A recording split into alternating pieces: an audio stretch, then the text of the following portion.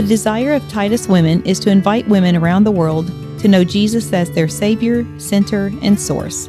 May God guide and encourage you through this message by Beth Coppage.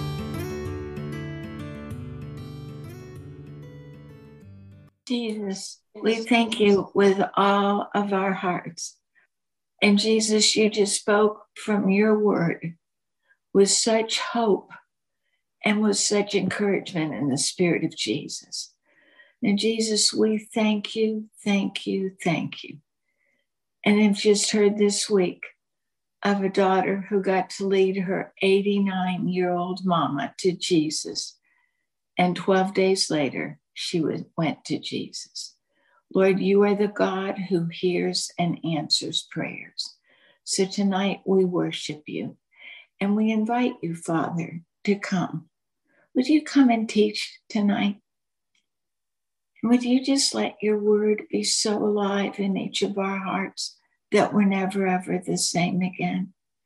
Would you come, dear Jesus, not as our guest, but as the host, so that when we leave tonight, we will know beyond a shadow of a doubt that we have been in the presence of a holy God. In the name of the Father, in the name of the Son, and in the name of the Holy Spirit. Amen. What a precious joy to be back together again. And we thank Jesus with all our heart. And tonight we are looking at chapters 7 and 8.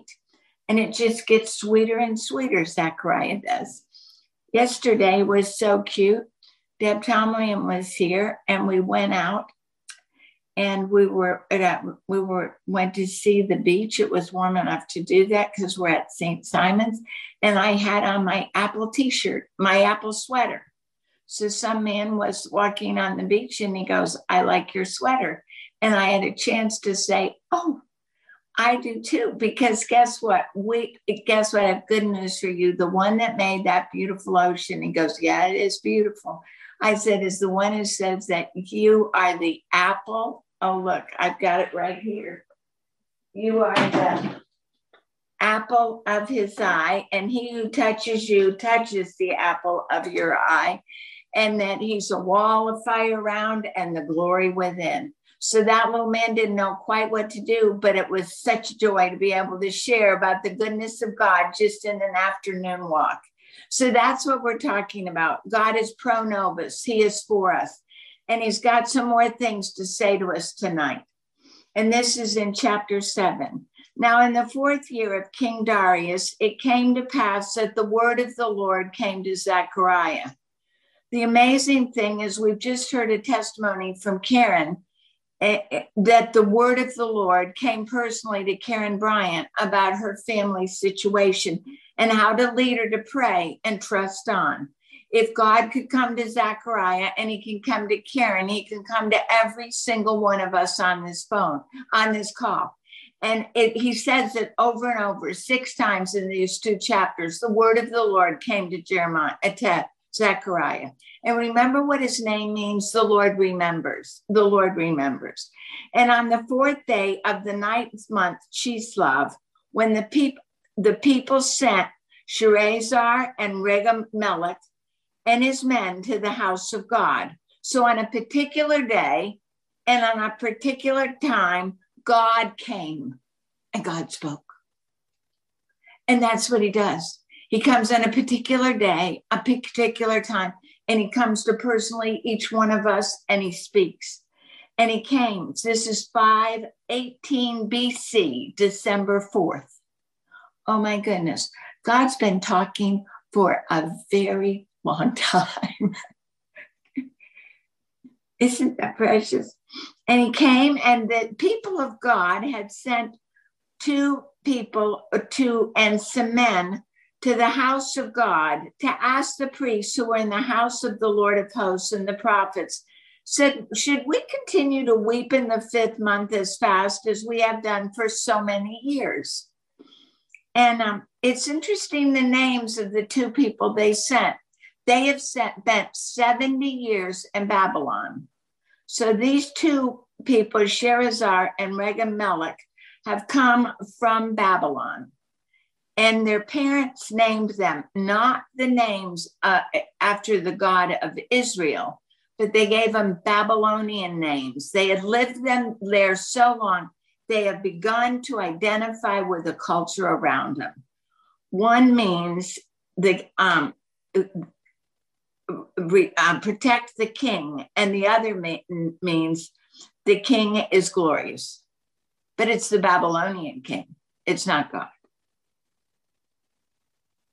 So the priest, they come to the priest with a question. They've been sent to inquire of the Lord. Should I continue to weep in the 5th month and fast as I have done for 70 years? Now, what happened in the 5th month? The 5th month, 70 years before, had been when Jerusalem had been destroyed attacked by Nebuchadnezzar, and the temple had been burned, and the city of Jerusalem had been burned. So for 70 years, on that day, they have fasted. In that month, they have fasted, because remembering the burning and destruction of their home city, and then the beginning of the destruction. So they fasted. It sounds like a good idea to do. But the reality is God hadn't called them to that fast. But they had done it anyway. Then the word of the Lord of hosts came to me saying, again, this is the second time he's come to Zechariah, say to all the people of the land and to the priests, when you fasted and mourned, and then God adds another month. He said in the 5th month and in the 7th month, did you fast for me? For me? And what happened on the 5th and the 7th month? The 7th month, the delegation didn't bring to the priest's attention and the people and the Levites in the temple. It was when Gedaliah had been killed. The Nebuchadnezzar had put him in charge of the people he left in Jerusalem and he left in Judah. He had put him in charge. He was a fairly good man, and he was kind of the poor people that had left. But a resurrection came from Jews, and they killed Gedaliah, and 80 men were destroyed. And then the wrath of Babylon came down upon them. And in the 10th month, he utterly wiped Jerusalem and Judea off the globe. He just wiped it. So God includes that month because they had fasted. And he said, did you do it for me? And what this chapter is talking about, do we trust in the symbols, some of them of our own creation in our religious life, or do we trust in the reality of God himself? And he said, who did you fast for? And a good question for us today is, when we fast, when we go to church, when we do different means of grace that are all very good, and there's a place in the body of Jesus to do just that, what is the motivation behind that fasting? Could the motivation be, Lord, I am doing this for you because I want to please you, but I want you to perform for me. So if I put in A and I put in B, God, I'm expecting you to come through with C. Mm-hmm. And we want a God who performs for us. We don't want a God that we love with all our hearts, mind, soul, and strength. And we're willing to let him come and fill us like chapter 3 and 4, cleanse us and fill us with his Holy Spirit, and then live in obedience. And he picks that up. He said, did you fast for me? For me? When you eat and drink and when you drink, do you eat and drink for yourselves or for me? Should you not have obeyed the words of the Lord, which he proclaimed through the former prophets? Should you not have obeyed? Should your fathers not have obeyed? Should you, as this group of people, not obeyed? Should you not obey me?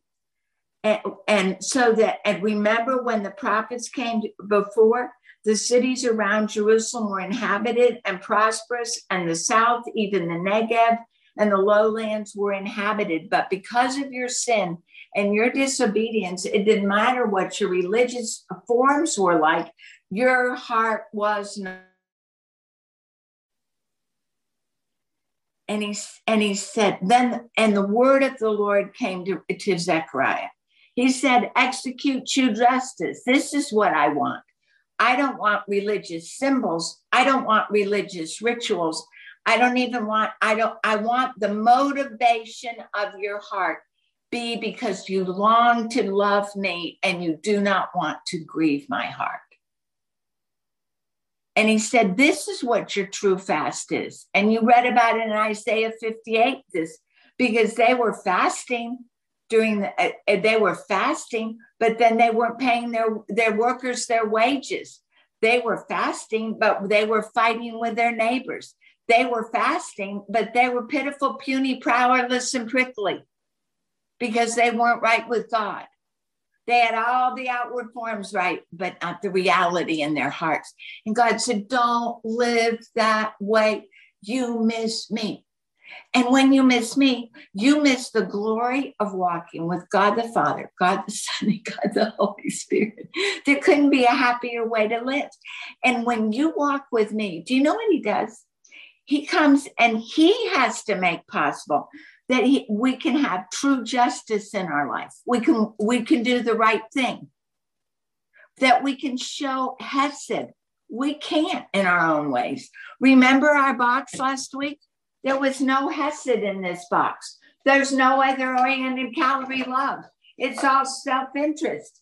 It's not who I am as a person, but it's my self-will. When I turn away, return to me or turn back. When I turn away from God, and there's no possibility of me walking with God and making right choices and right judgments and showing hesed, the unfailing love of the Lord to others, and compassion like God does. Those are attributes of God. And they come in the exchanged life so that I can even show it to my family members. Because who you really are and who I really am is who I am with Al and all my crew.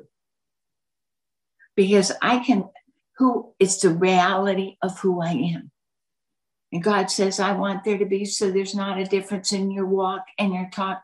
I want to make it so that there's mercy, other-oriented Calvary love, compassion, and justice. So you do the right thing because your heart is right with the Holy One, and that's Jesus. He said it also in verse 10, you don't oppress the widow, the fatherless, the alien, or the poor. You don't plan any evil in your heart against your brother. Once again, it's your brother. And Jesus said, it's like the great commandment said. Remember when the Pharisees came and said, what is the great commandment? And he said, well, it's to love the Lord your God with all your heart, your soul, your mind, your strength, and love your neighbor as yourself. And then the leaders, Pharisees said, to defend himself, who is my neighbor? And remember the whole beautiful story about the Samaritan, and the only one that would go to him was the Samaritan. The priest passed by and the Levite passed by. They had all the religious form, but they didn't have the reality of the love of God in their hearts. And it only comes in the cleansing and purifying blood of Jesus. And he said, then, and these are some of God's favorites. We all are, but he cares for widows, orphans, and he doesn't want any of us to think evil in our hearts to anyone else. God is very kind. But do you know what the people did? Not only the Jews that were sent out captive, but this is what the younger generation is beginning to do. They refused to heed his word. They just turned away. They weren't interested. They said, I'll do it my way. Thank you so much, God. And then he says they shrug their shoulders. They just didn't care. God said something to them and they said, well, and it just shrugged their shoulders. They didn't care. And then they stopped their ears. So they couldn't see, they couldn't hear. So God is trying to talk to them and they just don't want to hear. And they refused to heed his word. They refused to heed. They shrugged their shoulders. They stopped their ears so they couldn't hear. They made their hearts like flint. Every time you and I turn away, every time we don't listen to that still small voice that comes to our heart, every time there's something in our lives and we say, wait a minute, I think I'll do it my way, or we feel God tugging on our hearts and we shrug our shoulders and go, not quite yet, God, or not quite now. Shrug their shoulders and God said, and every time we do that, our heart gets harder and harder and harder. There are consequences to our choices. There are consequences to what we decide. God doesn't have any robots. He created us with free will because he loves us. He didn't want robots. He wanted human persons created in the image of God, male and female. And he spread out everything that he had for all the goodness of God so we might see his goodness. And he starts this book with the first vision. I am pro nobis. I am for you. I am for you. And then they hardened their hearts to the word of God, and they hardened to their hearts to the prophets of God who spoke by the Holy Spirit and were sent by the Holy Spirit. There was a hardening of the people of God that God had raised up to be the redemptive agent and the missionary people to go around the globe. And instead, they wouldn't listen. I want to know, are there any places in your life you're not listening? Any places you say, I don't think so, Jesus. It just seems too hard. And do you know what happened to the people? Then it said, just as he proclaimed they would not hear, they called out because he sent them into captivity. And they called out, and Jesus said, you don't want me. You want me just to perform for you. There's no godly sorrow that leads to repentance. There's just, I'm in pain. I don't like my circumstances. I don't want to be here. And God, you're not doing a good job getting me out. And God said, I didn't get you there. You made choices, and that's why you're there. And then God sent him into captivity and scattered him as a whirlwind among the nations. They became desolate, and the very land of Israel and Judah became desolate because of the sins of the past generation. So God puts this chapter into this precious book to say, you don't have to do what your fathers did. I can set you free.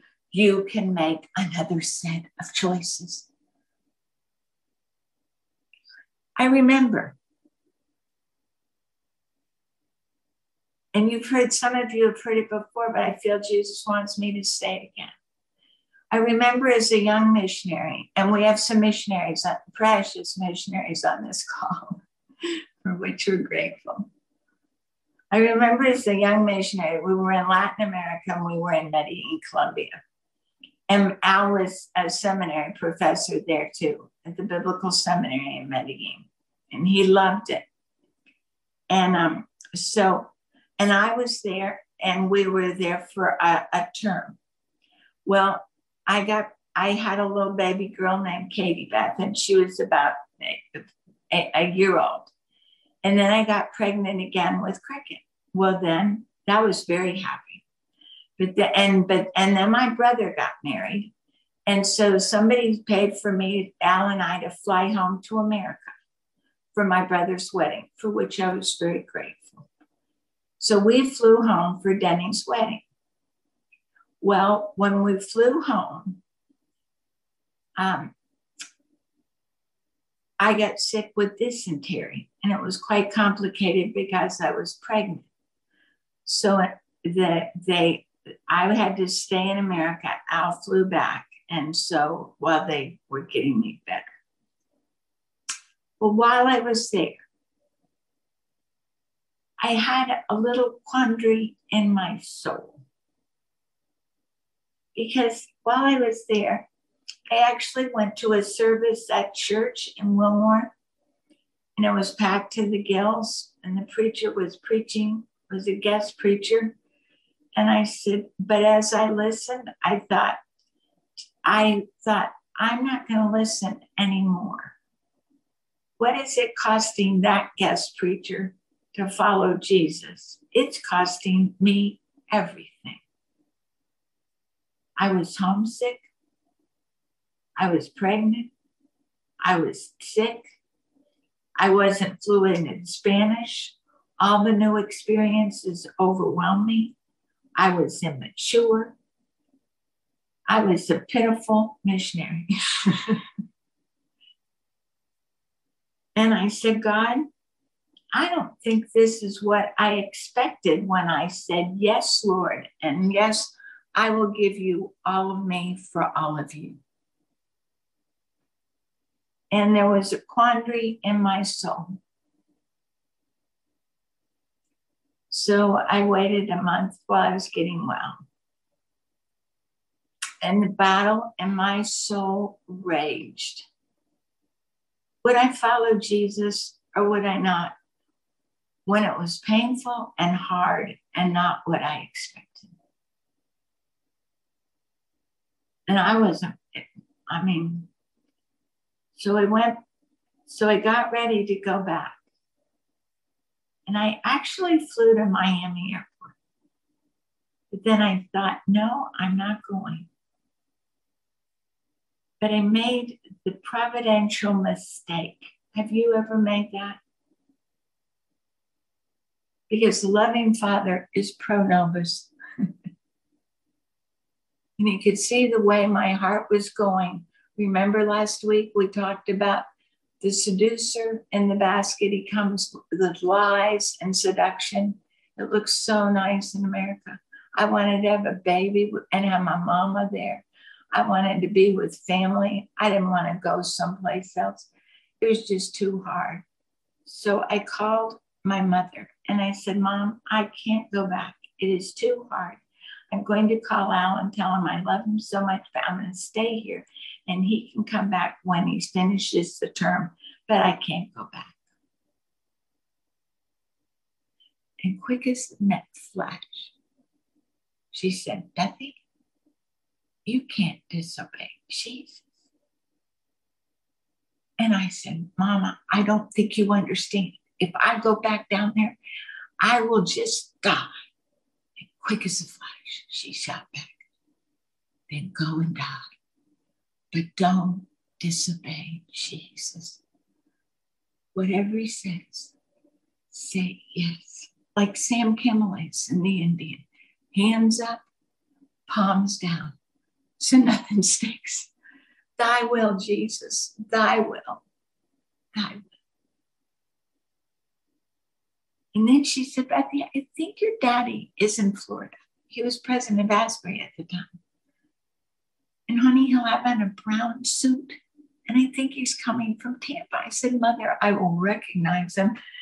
But then I looked up and I was across from the Tampa exit gate. The sweetness of God to a floundering woman. 5 minutes, Papa got off the plane.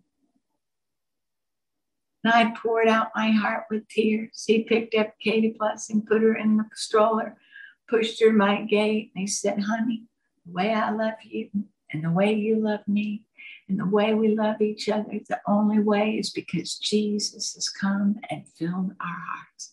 He said, I can't guarantee that any of your circumstances will be easy or anything will be less hard. But I cannot guarantee as you go forward weeping, Psalm 126, go forward weeping, just go forward. Jesus will bring your sheaves with you, but more important even than sheaves, you will begin to experience the living presence of the resurrected Jesus. And there is nothing in all the world like Jesus. So sobbing, I got on the plane. Sobbing, I sat in my seat, buckled in my baby. And there was one seat on the other side. And guess who came? Jesus. He's never come before or since in quite the same visitation of his holy presence. But the reality of my life is I never needed him quite like I did that day. And I went back in obedience and in love, weeping. And he went with me. The Lord himself goes before you and will be with you. He will never leave you nor forsake you. Do not be afraid. Do not be discouraged. Deuteronomy 31:8. I went back. It was very hard. I was still pregnant. I still had dysentery. I still couldn't speak the language. I still was just surviving, but I was obeying. And Jesus saw my heart. Jesus will see your heart. And I wouldn't be here today on a Zoom Bible study if I had turned away. Now he reiterates that in this next chapter. The word of the Lord comes again. And if you have anything in your heart or mind, just share it with Jesus. Let the word of the Lord come to you. Say, Jesus, I feel all upset or anxiety or anxious or angry or whatever it is. Could you give me words? And then could you help me know how to walk in the light of who you are and how you've made me to respond? And are there any wounded places, even from my childhood, that you want to go and heal and pour the oil of gladness over those wounded places so that Jesus, the joy of Jesus, can come to my heart? Isaiah 61 and Psalm 45. That's what Jesus can do. So the word of the Lord comes again. And it comes and he says, thus says the Lord of hosts. Because whether we believe it or not, God is the Lord of hosts. He is in charge. He is King of kings and Lord of lords. And this is God's love note to you, just like it was to me, a little homesick missionary. I'm zealous for you. He says, I'm zealous for you, Zion, but we can put our name in there. I'm zealous for you, Beth. I'm zealous for you, Sandra. I'm zealous for you, Karen. I'm zealous for you, Zion, with a great zealousness. With great fervor, I am zealous for you. What does this mean? I'm pro nobis. I'm for you. I know how you work, Psalm 139. I know how you tick. I personally handcrafted you and made you. And there's no one else on the globe just like you. You are uniquely mine. And I made you for myself. I made you for others. I made you and I love you. I love you. And then he says, he not only promises that he's pro nobis and he's for us, but then in verse 3, he promises his personal presence, just what I experienced and do still experience. He says, thus says the Lord, I will return to Zion if you will not turn away from me, this next generation, but turn to me. I will return to you and I will dwell in the midst of you. And you shall be called a city of truth and the mountain of the Lord of hosts, the holy mountain. When God returns to us his personal presence, and if we let him and we receive him into ourselves, and let him come with the overflow of his glory, like the candelabra, with that continuous infilling and overflowing. He said, then we will become people of truth. And then we will become holy people, because the one who is holy indwells us, and we will begin to experience the beauty of holiness in our lives because of the sparkle and overflow of the living presence of the Holy One, alive and well in you and me, because we love him and we walk with him in obedience. And we listen to what he says in his word.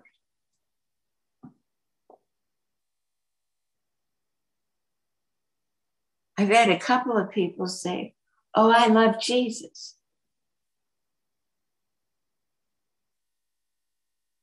And I love Jesus, but I'm sleeping with my boyfriend. Oh, I love Jesus, but I just took what I didn't belong to me, but I still love Jesus. You know I do. I mean, you wouldn't believe the litanies that are prefaced with, I love Jesus. I love Jesus, but I'm sleeping with a married man. I love Jesus, but I'm really, you know how they serve alcohol? They have alcohol in the drugstores. Well, I love Jesus, but Jesus says, if you love me, in 1 John, you will keep my word. And why does he give us commandments? It's like our 18-month-old granddaughter, Noelle, where she goes and puts her finger in an electric socket or in the fire or on the hot stove. We say, no, no, no, no, no. And we sweep her up and say, no, baby, you can't do that, because we know it will hurt her. And the love of God gives the blueprint of life. The commandments are a love letter to us, because this is how life works. And it's not because he's mean and cruel, but it's because he's saying that will hurt you. Just look at what's happened. 70 years in captivity. And he said, just like we love Noelle, and we say, no, no, no, baby, don't touch. And sometimes we even slap her little hand. No, no, no, no, don't touch it. Will hurt you. And then she knows that's not safe. It's because we love her. It's where Sinai and Calvary meet, in the heart of God and in the family relationships.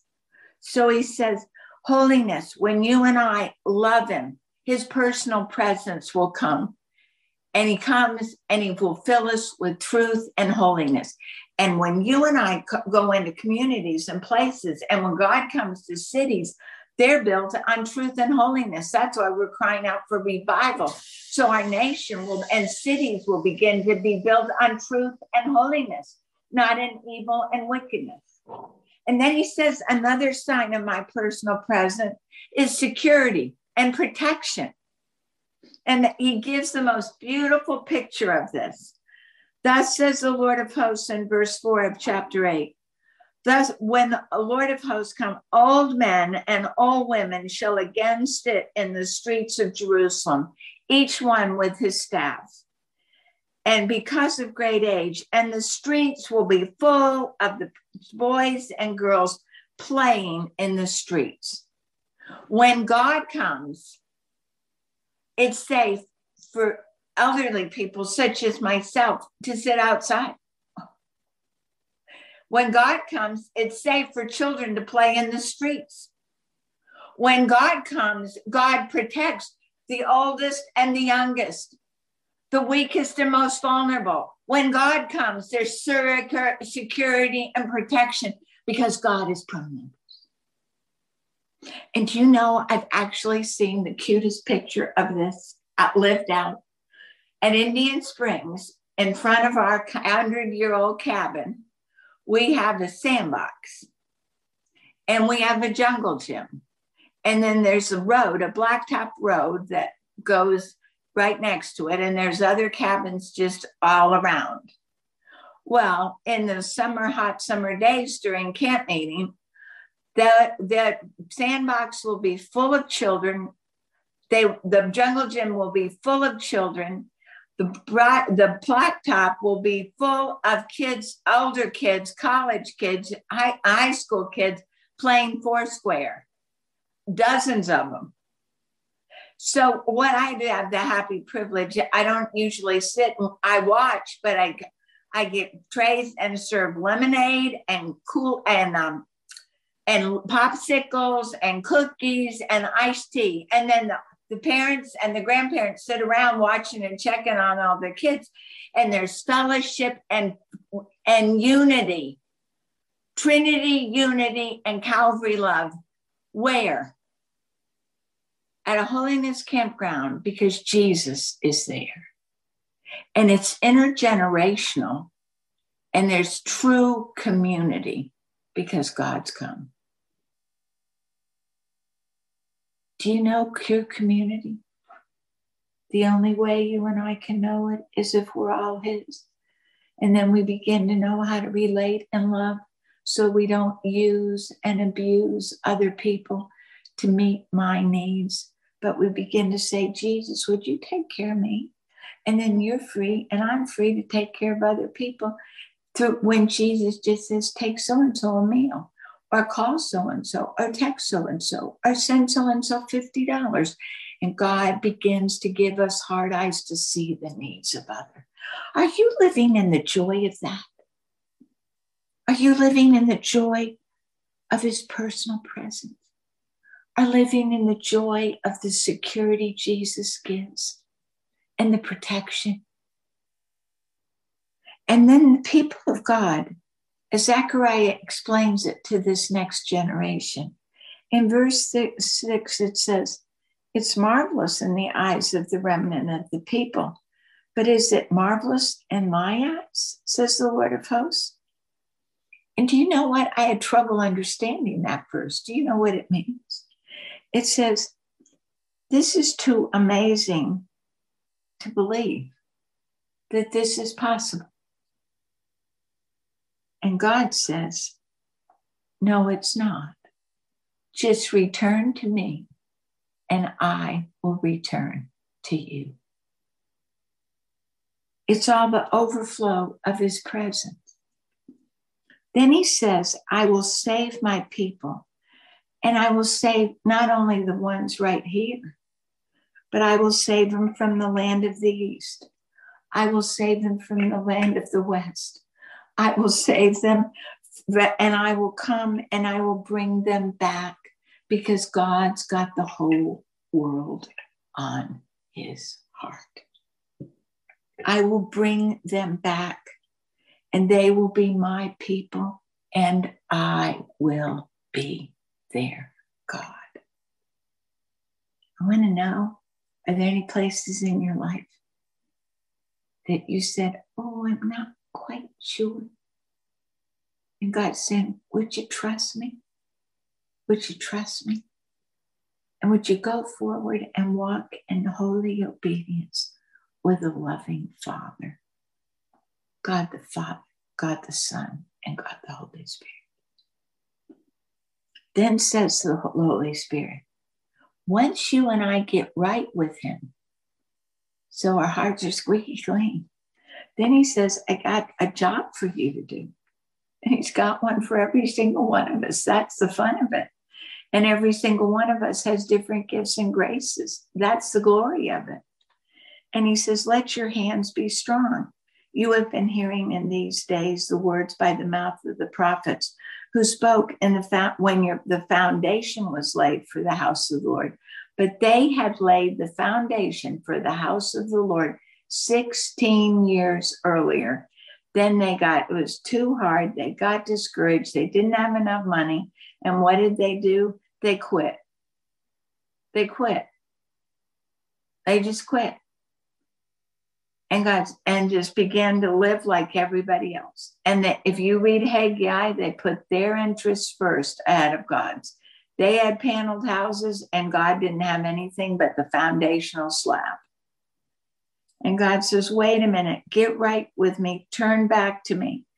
And He said, for the house of the Lord of hosts, that the temple might be built. For before these days, when you weren't walking with me, the last 16 years, you haven't had enough money. The last 16 years, you haven't had any peace from the enemy, going in or going out. There was opposition on every side. For the last 16 years, everyone has been fighting against their neighbor. There was disunity and discord. Does that now sound exactly like our nation tonight? Inflation, an economic downturn. We've turned away from God. Doesn't that sound like there's no peace or security? If you're riding the subway, if you're in the car, there's no peace and security. Doesn't it? There's discord and violence and disagreement that's so strong, it separates lives and families and marriages. And God says that happens when you and I go our own way and we don't walk in loving obedience to a loving Father who is for us.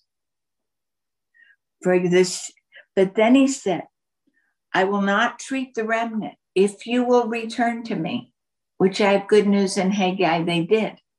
If you will return to me, the seed shall be prosperous, the vine will give its fruit, the ground will give her increase, the heavens will give their due. I will cause the remnant of the people to possess all this.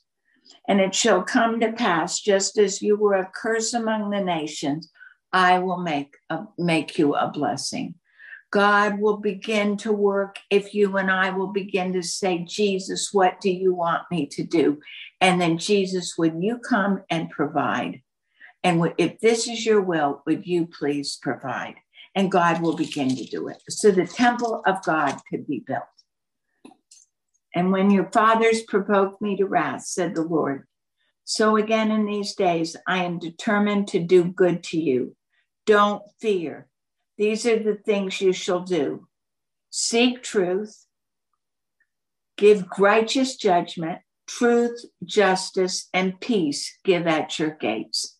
So we're, once again, that big scroll, we're to be people of truth, we're to give righteous judgment, and truth, justice, and peace will be the characteristics of your life, my life, and our homes as Jesus comes.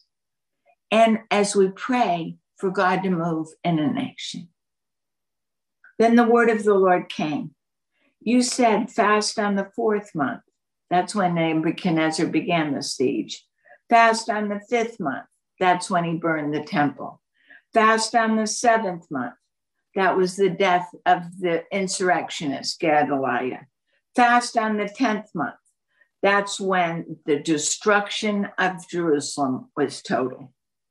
But he said instead of fasting, your own fast that you put on yourself, your own self-righteous acts, could you get right with me so that you could be filled with joy, gladness, cheerful feast, and for the house of Judah that love, truth, and peace. And do you know what? When you and I begin to live like that, do you know what happens? Just what it says here. There's an irresistibility to Jesus. Because people begin to say, wow, what's going on in her life or their home or their church?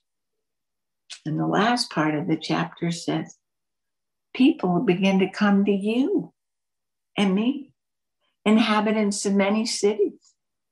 The inhabitants of one city will go to another. Let us continue to go and pray before the Lord and seek the Lord of hosts. Other people will begin to say it. Because do you know what has happened? Your walk and your talk and my walk and my talk actually are one. And there's no hypocrisy. And it's such a shock that people go, wow. And there's an opportunity for Jesus to come. And they attach themselves to the people. They literally grasp their hands and say, I have heard that God is with you. Oh, ladies, is that the testimony of your heart and mine tonight? Is that your testimony and mine? I remember it was so sweet. Al retired, and we had a neighbor, precious couple. And then John retired. And so John watched Al, and he knew they lived next door to us. They could see everything about our lives. You know how it is. Well, one day I was out in the backyard sitting at the table reading, picnic table, and John comes over. And he says, hey, I want to ask you a question, kind of man to man. He said, well, what is it, John? He said, could you tell me, how do you have strength and grace to be retired? And I was taken back. And then he just said, you know what it is? It's not a what, it's a who. It's Jesus. It's Jesus. He said, well, I've been watching you all. And he said, I thought maybe you might have some help for me. So Al had the privilege of leading him to Jesus in our backyard. Do you know, it was a few months later, John was battling for his life. But you know what? He went to heaven. I was there. And he went straight from his bed to Jesus. And it was a conversation in the backyard. And God came. Do you know how God wants to come in a Holy Ghost God level revival? He wants to come in your life and my life, in the ordinary, in the everyday, in the sandboxes, in the jungle gyms, in the cup of tea. That's where God comes. And the world is longing to see those of us who are squeaky clean and that can tell them, John, let me tell you, God's pro nobis, and he's for you. And he has a way for you even in retirement. He's trustworthy. He's meeting me. I know he can meet you. Do you know him like that tonight? Do you know this is the week, February 3rd, of the Asbury Revival? And God came. God came. And it came because of prayer. And some of you on this call were in that prayer meeting. It was never more than 6. And then they prayed. And then they began to challenge others. And as they challenged others, they prayed a whole night of prayer. And then it felt like Jesus had heard. And then it was before, they had an all night of prayer before Christmas in 2002. Came to Janine Braven and said, Janine, the next day chapel was ordinary. Janine said, it's not for us to know the times or seasons that the Father has appointed. He will come because we are asking him to come. And on February 3rd, in an ordinary chapel, God came. And there was a week of the presence of God in Hughes Auditorium at Asbury College, that you just had to walk on the grounds. You didn't even have to walk on the grounds. You knew God was there as you just drove into the town. And do you know what something?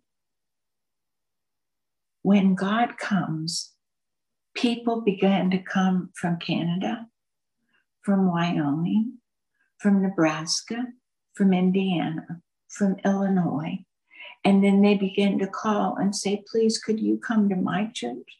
Could you come to my school? We have heard that God is with you.